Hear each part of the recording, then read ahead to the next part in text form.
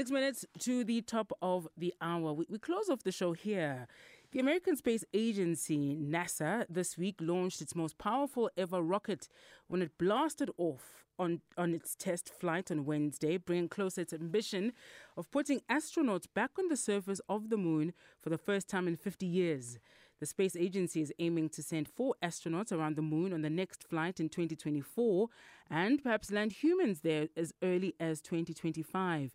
The launch came days after NASA and South Africa's National Space Agency, SANSA, signed a partnership agreement that will establish a new communications facility that will help the Artemis missions return humans to the moon. SANSA's Chief Engineer, Eugene Avenant, joining me now on the line. Eugene, it's great to speak to you. How big a deal was Wednesday's launch of the Artemis rocket? Yes, morning. Yeah, as you mentioned, it is currently the biggest rocket ever manufactured and launched into space successfully.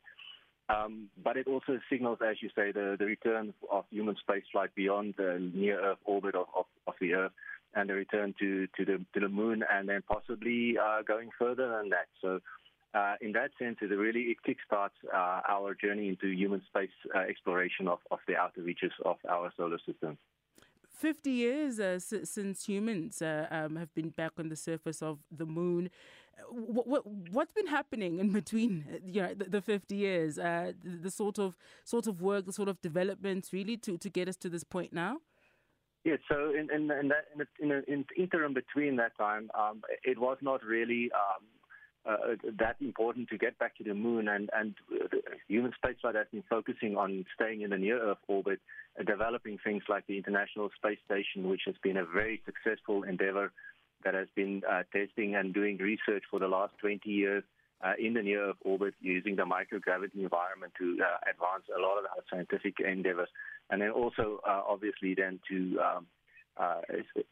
make us really comfortable in terms of human spaceflight, making it safe, making sure that we know exactly what we're doing. So it's all been stepping stones towards this missions now to the moon. Now let's talk about this partnership agreement that we have with NASA to help in its future Artemis missions. Yes, so the agreement relates to what we call a Lunar Exploration Gateway Service. So SANSA will be providing the site infrastructure at our new ground station in Fontaine.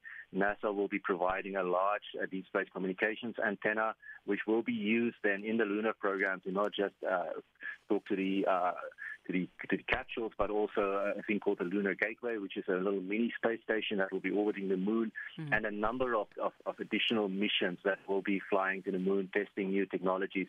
And, of course, the missions to the moon is a stepping stone towards ultimately flying to places like Mars with human spaceflight. Eugene, I can imagine you'd understand that many South Africans are not ever thinking about South Africa's National Space Agency. We always just think about how we keep the lights on, but here you are doing such incredible things. How did this partnership actually come about? Was it competitive? What makes us an ideal partner for this sort of thing? Yeah, so it's been coming a long way. I think our first started as long back as 2014, where our geographic location is really very favorable to these type of missions. And South Africa has been very successful in supporting space missions over the last 60 years from our ground station in Artemis. So we've had a long-standing, we were well known in the industry as very successful and very trustworthy. And NASA then approached us around the possibility of hosting this infrastructure, and we've been developing the concept since 2014, and then finally deciding on the Fontaine area as being the best area, and then getting to the conclusions or to get to the point where we can actually sign the agreement. All right. Just over the next couple of months leading up to 2024, what can we expect, particularly from SANSA's side of things? Yes, so in terms of the ground station, we're kicking off the construction as early as the beginning of next year. We are running against, as you mentioned in your introduction, the first humans landing is aiming for mid-25, and we need to be ready for that. So we've really only got 2.5 years to build a whole new ground station from the ground up. So we're under significant pressure to get that done. We've got some other programs, exciting programs as well within the space agency, something like the Space Infrastructure Hub, where we will be constructing spacecraft in LEO, providing us with satellite imagery that will be used for public consumption as well as private sale, and then with what we call value-added products, so processed images that gives us answers to some of the questions. So that's looking back to the Earth and trying to solve some of the problems we have in our country in terms of the environment and so forth. Brilliant. Thank you very much, Chief Engineer Eugene Avenant there, who is at the South African National Space Agency and is the Chief Engineer there.